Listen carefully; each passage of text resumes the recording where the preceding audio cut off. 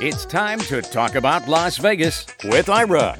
Each week, Ira David Sternberg talks with the celebrities, entertainers, writers, and personalities who make Las Vegas the most exciting city in the world. And now, here's Ira.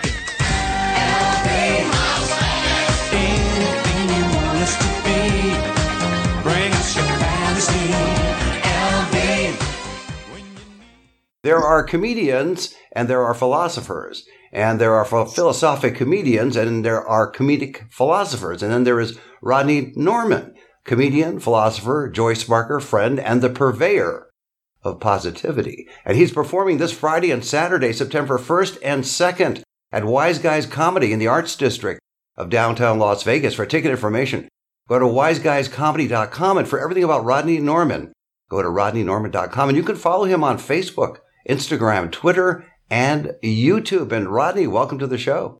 Well, thank you for having me. It's a pleasure to be here. Thank you. As a philosopher, I thought we'd start off very heavy. I'm not going to ask you the meaning of life. I thought I would ask you the meaning of death. Meaning of death? Yes, well, just as a nice, bright opening. What do you think? Let's get right to the meat of it. That's what I'm talking about. Let's start sucking some marrow out of some bones. Let's do it. Well, you know, I like to point out to people that, you know, in the big cosmic realm of everything, in that we are energy and that energy cannot be destroyed and that we're all connected. When it really comes down to it, we're the ones who are dead. We're the ones who are cut off from the source.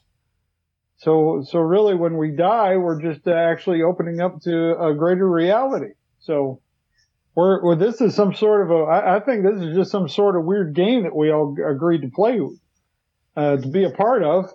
And so here we are. We're here to learn and grow and have some fun and learn something about ourselves and understand what's right and wrong. And, you know, it's a big glorious game that we're playing. Well, good. I wanted to get the heavy part out of the way so we could then have a lot of fun. I want to describe you to people who are not watching but just listening. And some will get this reference and some will not, which is okay with me because it's my show. I describe you as a cross between Professor Irwin Corey and a young Gabby Hayes. And so if people can get that in their mind, that's Rodney Norman. And so thank you for laughing. I'm sure not everybody will get the references, but it's okay. It's fine. You're back. What's that?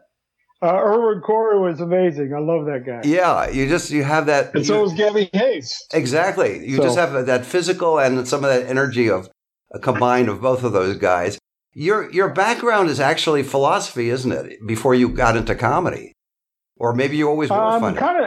I was kind of involved in both throughout my whole life. They were both big interests to me. So being able to combine them together has been, the dream of my existence. When did you decide to combine it? Go ahead. I'm sorry. Because of Zoom, we're slightly delayed. Go ahead. Well, probably one of the earliest things that really got me going to it was, the stand-up philosopher in the old History of the World Part 1, Mel Brooks. He had a thing about a stand-up philosopher, and it struck me as a kid that, really comedians are philosophers. And, philosophers back in the day, back in the times of Greece and such, they would set up in the square and entertain people. I mean, that was really what they were, was entertainers. And people would sit and watch it. And to me, comedy is stand-up comedy is where you can do that kind of thing. I mean, in colleges, if you're up there as a professor, you're specialized and you're teaching the same subjects over and over again. You're talking to students who are interested in it already, which is one thing. But to get up in front of people who don't know anything about philosophy, be able to teach them and show them around and get them to understand that philosophy is not something to be scared of, that it's not this thing, even though most of it is just nonsense, garbage, where it's just one philosopher trying to out-philosophize another philosopher. and most of it just gets mired in this language that they start creating themselves, and most of it just becomes, gobbledygook and nonsense. And I thought, why not take the gobbledygook and make a career out of it, making people laugh? And so, cause I don't know if you've ever heard the thing that, philosophers are just comedians with bad material. Right. And I thought, hey, why not be a philosopher with great material? Exactly. And it's been fun. It's been a lot of fun. And not everybody gets it, which is great. Makes it even funnier for me. Yes. But those who do, and they understand what's going on, boy, it's a lot of fun. When did you decide to, in essence, become a professional performer? Clearly, you have the background in academia, but you made a decision at some point about 25 years ago to perform as that combination of everything I mentioned at the beginning. Well, like I said, I've always loved stand-up comedy and acting. I was going into acting, and my wife really just kept pushing me. She was like, if you're a stand-up comic, nobody can tell you no. I mean, you're on stage, you're doing your own thing, doing your own stuff. You're just do stand-up comedy. You have more control. You'll be happier. And so I thought, well, okay, why not? And I got on stage at an open mic one night and got a couple chuckles. And I thought, that's it. This is what I'm supposed to be doing, man. This you is were it. hooked. And then, I was hooked. And then when I went on and got my degree in philosophy and started really working that stuff in, it's just been glorious. It's been an absolute joy, Were your professors at the time you got the degree in philosophy, were they aware of your pending career as a stand-up as well? Or did you kind of like I said, I was already, by the time I got my degree, I'd already been doing stand-up for about over 15 years. Oh, okay. I didn't realize that. Yeah. Okay. So I'd been doing stand-up, but I'd been studying philosophy just kind of on my own. And then when I finally decided to go back and get my degree and get into philosophy, it was, at first I kind of wanted to mix the two, but I wasn't sure quite how to go about doing it. And then once I got really into the degree, I realized it's all comedy fodder. all of it's ridiculous. And I just wanted to share it with everybody, how ridiculous philosophy is, especially nowadays. Well, yes, and philosophy and comedy are both in danger when you get people that want to censor you. So philosophical ideas can be dangerous and comedic ideas can be dangerous. So you're a double threat. Yes. In that sense. I want to compliment you because I just did some quick research when you mentioned that your wife, Teresa, had suggested that you should go on and become a stand-up comedian. I just did some quick research and found out that you are the only man in North America that actually listened to his wife's advice. So congratulations.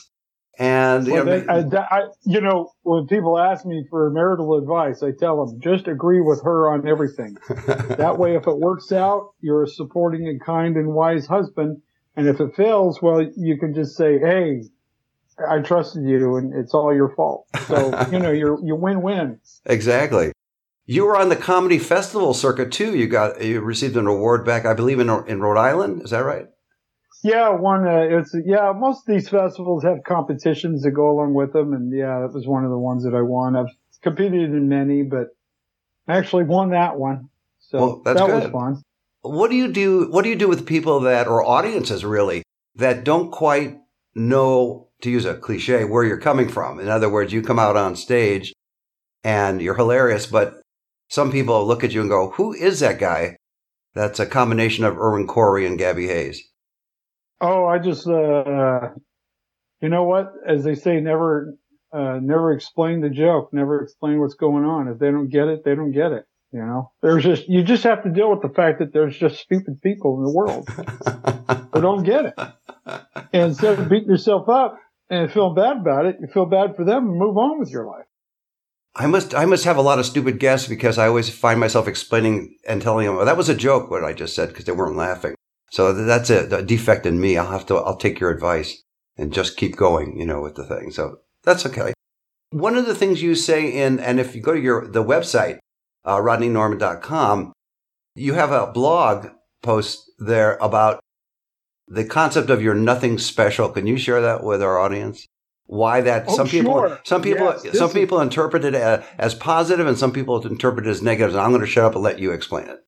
Well, back when the whole kerfuffle started, and we all are sitting at home, and everybody's thinking it's the end of the world, and everybody's lives are falling apart, and nobody's being able to work, and all the terrible things that were going on.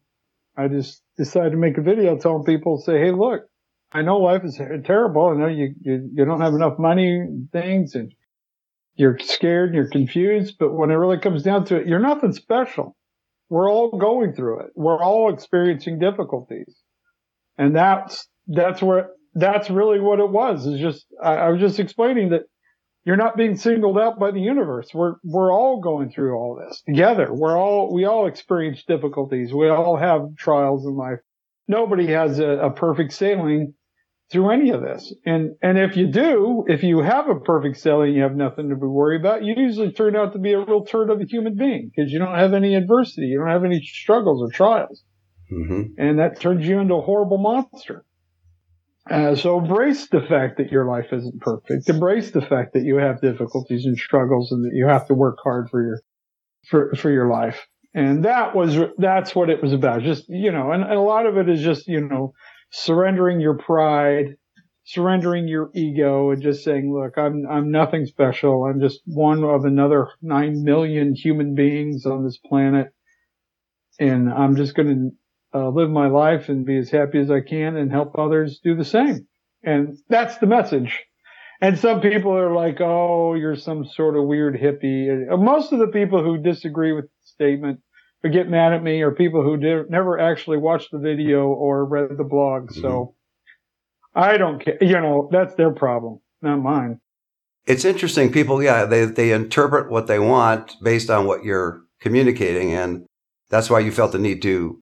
Well, in this case, you did explain, as opposed to not ever explaining a joke or saying that was a joke. You're explaining what you meant in terms of that you're nothing special, because we're all the same and we all deal with health issues, as you can tell in my voice, which has been gone for a couple of days, so my audience will understand. But whether it's health issues, finances, relationships, whatever, everybody goes through the same. So if you're human, which we all are, then fine. And if you're perfect, then there's something almost inhuman in a way. Because how do you relate? There's no empathy. There's no relating to other people. Yeah, exactly. So, I grew up going to high school at a school that was a lot of rich kids in it. And, when I was younger, I used to look at them and go, oh, they got such an advantage and they're going to have so much better life. And a lot of them have, a lot of them were able to go on to really expensive colleges and have great careers and such, but I also saw a lot of them went into drugs and alcohol very early on. They never felt like anything they accomplished was worth anything because everything was handed to them, So I saw that, and it was kind of bewildering to me. It's like, wow, you got everything that you could ever want and hope for, and kids that would drive Maseratis and Ferraris to school, and then, 10 years later, find out that they're, an assistant manager at a pizza place somewhere in Peoria, and it cut out of their family because they were a complete disaster of a human being. I mean, it's, you hear about that kind of stuff, and it's sad, that they were given such a great opportunity to start their life, and then they did nothing with it. Then there's others who had absolutely nothing, who had even less than what I had, and they're even more successful than I am. And it's, not that I'm successful, but it's just, life is just such a grab bag. It's just, you don't know. You should just, as I like to just tell people, just enjoy whatever it is that you've got. Right. Just deal with it. Be happy with what you have. I tell people, set happiness and make happiness your reset. That regardless of whatever happens in life, just come back to just you're still here, you still exist, right. You're still moving along. You can still do something with yourself that should make you happy. And you don't have to be, everything doesn't have to be puppies and rainbows all the time. If you did, you get tired of puppies and rainbows. You need a variety. Enjoy the variety. Enjoy the setbacks. Enjoy and when you have victories, celebrate them. And enjoy them. But don't become consumed by all of this stuff. Don't let the good stuff go to your head, and don't let the bad stuff drag you down. That's basic and great. Do you think that part of it is due to the amount of media we have and the messages from media that just, especially on the advertising side, but even on programming, that there's this artificial construct of what we need or should be to be happy instead of just living our lives? Oh, absolutely. Everything is you have to have the most expensive car. You have to wear the fanciest clothes. You have to be seen in the right places and go to the right parties and all this nonsense. I mean, look at all this stuff. Think about stuff that was important and valuable 40 years ago. All those mansions that the kids grew up now, most of them I drive through, and they're dilapidated. They've been torn down. They're just not what they were. Stuff requires constant attention. I've seen cars all the time that were really expensive. Back then. Now they're just rust buckets in the back of somebody's yard, and all this stuff deteriorates. All this stuff it's just stuff. And it just, no matter how much money or whatever it costs, it all is going to deteriorate and fall apart. And it's all temporary. And when you see it that way, you realize that putting your heart and soul into all this stuff doesn't get you anywhere. And nobody's really impressed, because all the people who would be impressed are only impressed because they're trying to also impress everybody with their stuff. So they're only impressed by the stuff that you have so that they can get it, so they can impress other people. And so you're just trying to impress people who are always trying to impress other people. And so you never really impress anybody, because the people that you think are impressed aren't impressed because they're worried about, paying their bills, so they could care less what fancy car or clothes you got. And then the people with the fancy clothes and cars, well, they're only just thinking, well, I need to go get a fancier car, more expensive clothes than that guy. So it's just this horrible frenzy of stupidity. And when you finally put yourself out of it and go, oh, none of this stuff matters. I'm just going to start enjoying myself. Man, life becomes a whole lot more enjoyable. I was just thinking a great bumper sticker version of what you just said, and going back 40 years, would be that slogan of keeping up with the Joneses. That's what makes you miserable, in essence. Everybody tries to be better than the next, be keeping up with what the neighbors are doing instead of what you're doing. Yeah, when you find out the Joneses are $30 million in debt, they got horrible life that none of them have any real kind of a career. Their kids are all turds, drugs and alcohol addictions. When you realize, oh wow, I'm trying to keep up with people who can't even keep up with themselves. What am I doing? Exactly. I wanted to talk a little bit about Leonard, the world's worst motivational speaker. How often does he come out and about? How often is he around and giving speeches and stuff? Well, it's I would like for him to do more. I mean, the concept, he's based on my grandfather, who was an alcoholic, and he would always tell these. He would get kind of, he was always half sloshed, and he would tell me and my cousin all these stories and give us advice in life and talk. And he was just sort of just discombobulated, meandering. And then every once in a while he would just say something that was purely brilliant. And I thought one day I wanted to do something with this, with him as a character. And then I was watching a friend of mine who was a life coach on Instagram.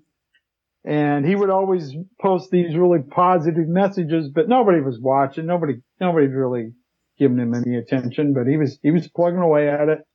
And he did one message one day where he said, you feel like maybe you don't deserve to be successful. Well, I'm telling you, you deserve it. And I'm giving you permission to be happy. And permission to pursue your dream because you deserve it. And it just kind of made me laugh. And that's when it just hit me. I was like, that's it. My drunk grandfather is the world's worst life coach.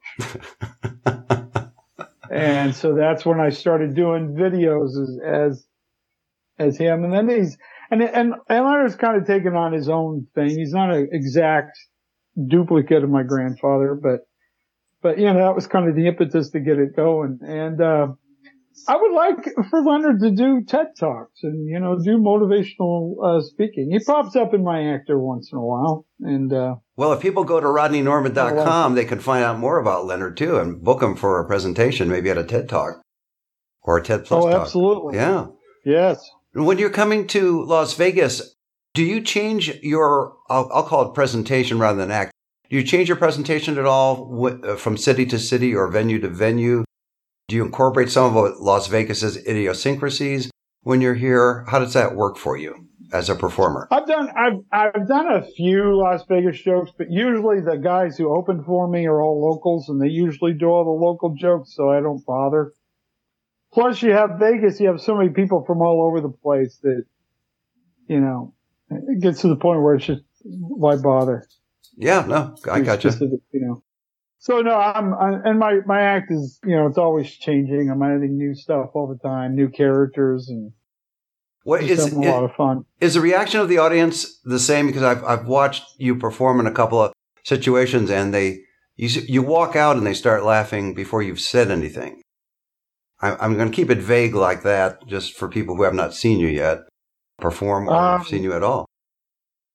Yes, one thing I learned from watching Jonathan Winters and Robin Williams and Bob Newhart was learning how to work an audience without saying anything. And that's just one of the things that I just enjoy playing around with is getting. I've had people say I'm laughing at you and I don't know why, and I know why. I'm just not going to explain it. It's almost, I think they call it working the silence in a sense, or working the silence as that you're comfortable in terms of that. Jack Benny was comfortable in those silences and the pauses and getting people to laugh too. So you come from a great tradition of performance. Oh, well, thank you.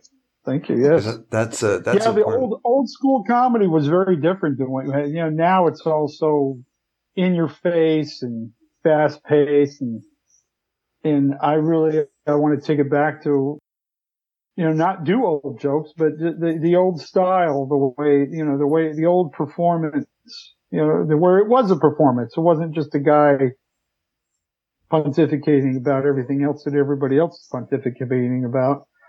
I like to just, get the people away from the world for a little bit. I don't want to talk about everything that everybody else is talking about. I want to just, you come, you sit and watch the show and just walk away just feeling better about your life. Nothing wrong with that. If nothing else, just, after you stare at me for an hour, you feel a lot better about who you are.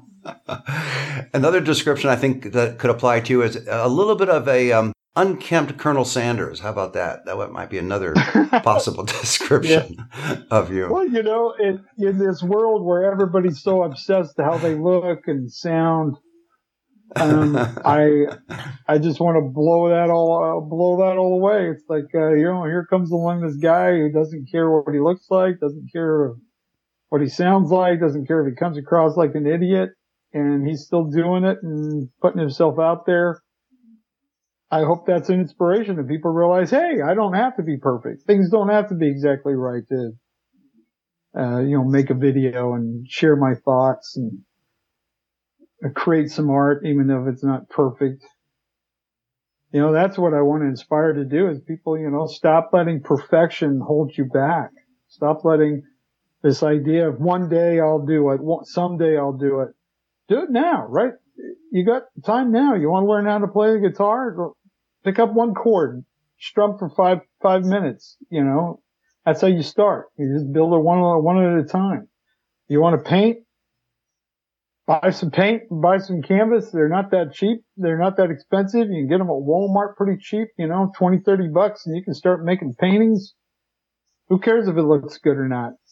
Go look at an art gallery. You'll realize that our talent isn't a requirement. A lot of us just doing it. And if you go to a Walmart, you see Rodney, he'll open the door for you there. Yes, it will. I might be the greeter. Exactly. Well, that's a little reference to one of your observations about Walmart. Yeah.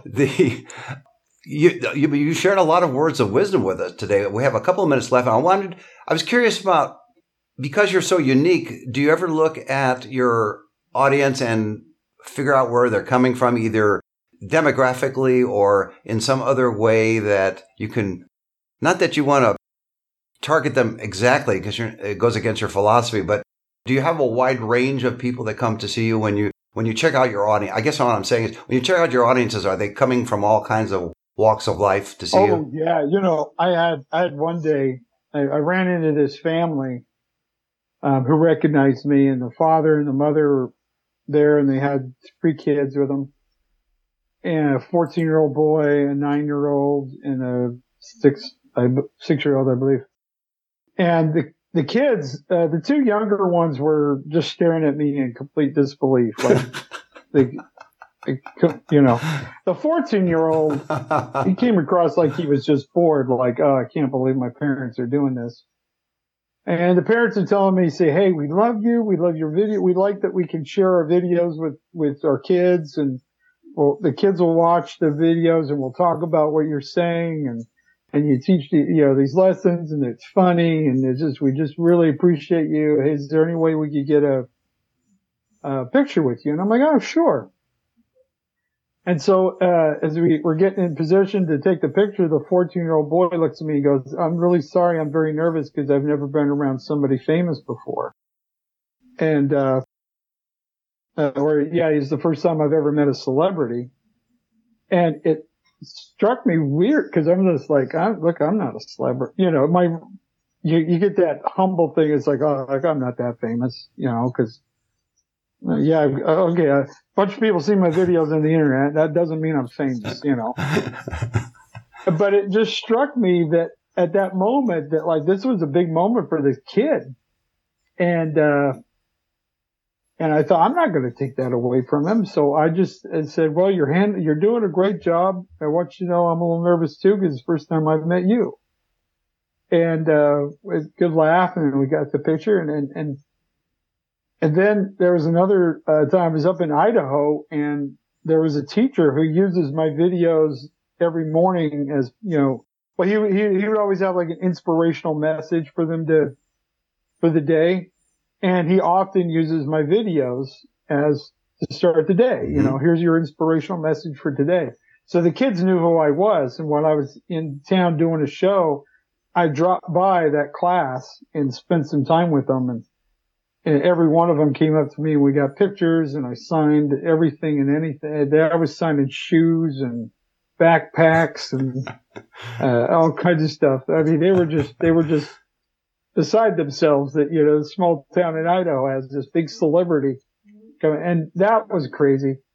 And it's all ages. I mean, it's everywhere, and that's part of by design. I mean, I keep the videos so that they are, that you can share them at work, that you can share them with anybody and not feel embarrassed by the content or the language.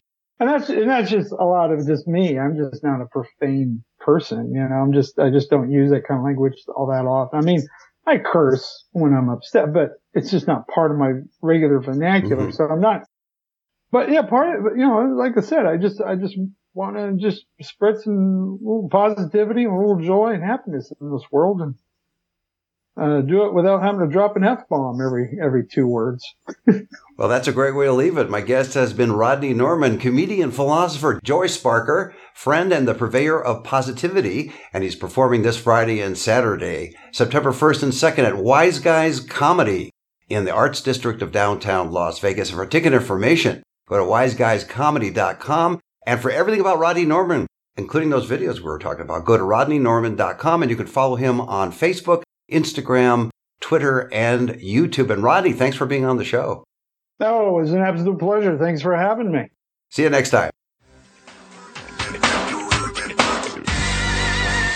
You've been listening to Talk About Las Vegas with Ira. Each week, Ira David Sternberg talks with the celebrities, entertainers, writers, and personalities who make Las Vegas the most exciting city in the world.